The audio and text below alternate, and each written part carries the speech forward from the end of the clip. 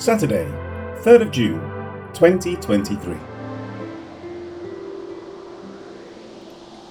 But when the Jews from Thessalonica learned that the word of God was preached by Paul at Berea, they came there also and stirred up the crowds. Acts 17, verse 13. In the previous verse it said that many in Berea believed. Now the narrative continues, starting with, "But when the Jews from Thessalonica." Berea is said to be 45 miles southwest of Thessalonica. Today that would be a quick drive, but at the time of Acts, it would take a couple of days to travel the distance. We are not told how the word got back to those at Thessalonica, but it is probable Paul and Silas stayed at Berea for some time once converts had been made. The word about the conversion of people would naturally be passed along and nothing sinister should be inferred. However, for the most part, the Jews in Thessalonica had rejected the gospel and caused the city to get stirred up. With this remembered, it next says they learned that the word of God was preached by Paul at Berea. The NKJV skips over a necessary conjunction. It more rightly says, learned that the word of God was preached by Paul also in Berea. This would have gotten their dander up. They probably thought that with Paul and Silas having been run out of town, that would be the end of their preaching. However, not only were there believers in Thessalonica because of them, but they were also now making converts in Berea. The Jews' sphere of influence was dwindling because of the evangelism of these men. And so, with apparently nothing better to do than to cause trouble elsewhere, it next says that they came there also and stirred up the crowds. Rather, the verb is a present participle. The clause reads, they came there also stirring up the crowds.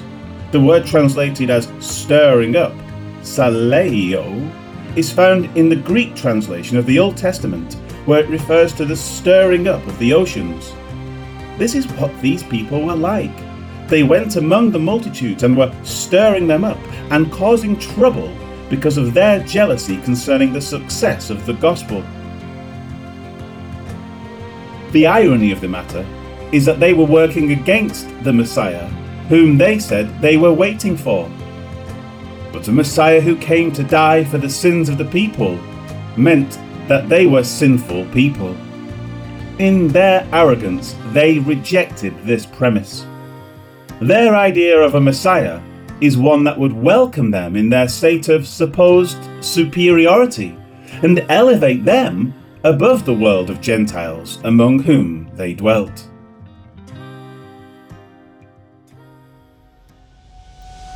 Life application. Today, it is easier to cause trouble for others than ever before. If someone proclaims a message that offends others, he can be hounded by those who don't like what they hear. For example, if you are a preacher in a church who has made such enemies, they can hack your church website and fill it with vile material. They can give poor ratings or reviews on various sites that provide evaluations of companies, products, churches, restaurants, etc. They can say harmful things on YouTube videos. The inventiveness of people to harm others is almost limitless.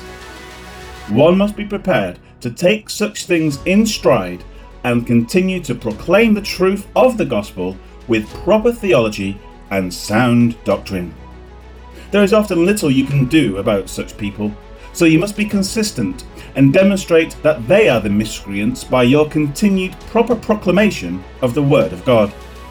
It was not easy for Paul and Silas. It was not easy for those who spoke against the abuses of the church throughout the past millennia, and it is not easy today. These things must be expected, but press on as best you can. The Lord is building his church despite such agitators.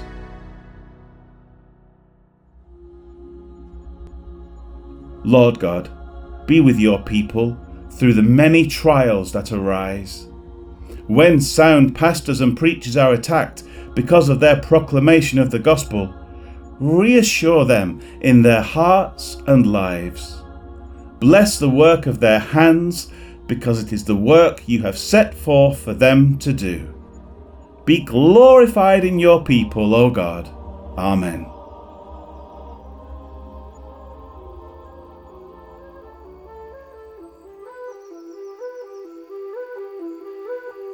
But when the Jews in Thessalonica learned that Paul was preaching the word of God in Berea, they came there too.